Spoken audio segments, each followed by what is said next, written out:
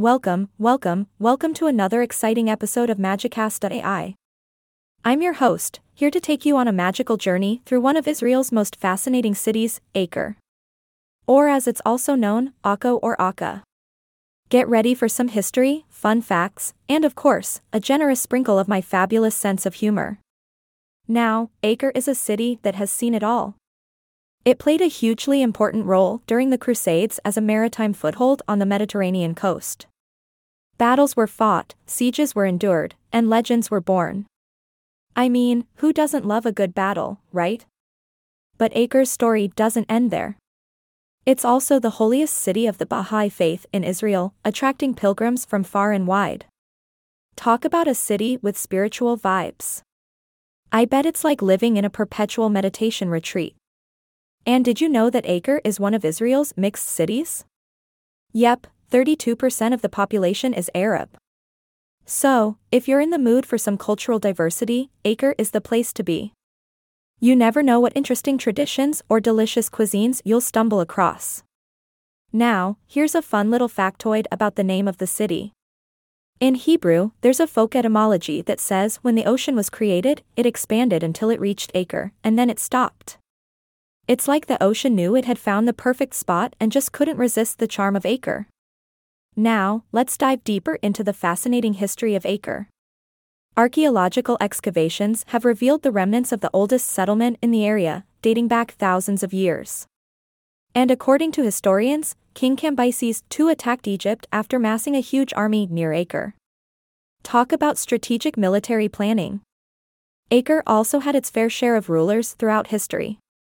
From the Rashidun Caliphate to the Byzantines and the Mamluks, everyone wanted a piece of this city. And who can blame them? With its fortified walls, a large mosque, and even a substantial olive grove, Acre was the place to be. But let's not forget the famous battles. The Siege of Acre in 1104, which saw King Baldwin I of Jerusalem finally capturing the city after the First Crusade. And then, of course, Sultan al-Ashraf Khalil swooped in and took over in 1291, with the not-so-friendly gesture of destroying almost everything in sight. Thanks for that, Sultan. Fast forward to modern times, and Acre continues to be a vibrant city. Today, it's home to roughly 48,000 people, with a high proportion of non-Jewish residents, making it a melting pot of different cultures and traditions. It's like a unity buffet, where everyone brings their best flavors to the table. Infrastructure-wise, Acre is well connected. The city has a central bus station and a railway station, linking it to various destinations in Israel. So, if you're planning a visit, transportation won't be a hassle. And trust me, you'll want to visit once you hear about all the exciting things Acre has to offer. Let's not forget about the bright sports talent in Acre. Hapoel Acre FC, the city's football team, is a member of the Israeli Premier League.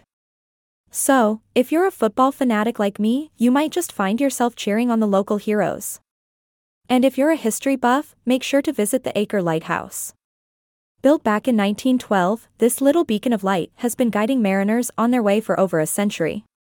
Talk about longevity.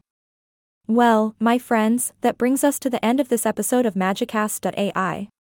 I hope you had as much fun as I did exploring the enchanting city of Acre. It truly is a place where history, culture, and humor unite. Remember, if you have any questions or want to share your thoughts on Acre, I'd love to hear from you. Reach out on our website, Magicast.ai, and let's keep the conversation going. This is your host signing off, until next time.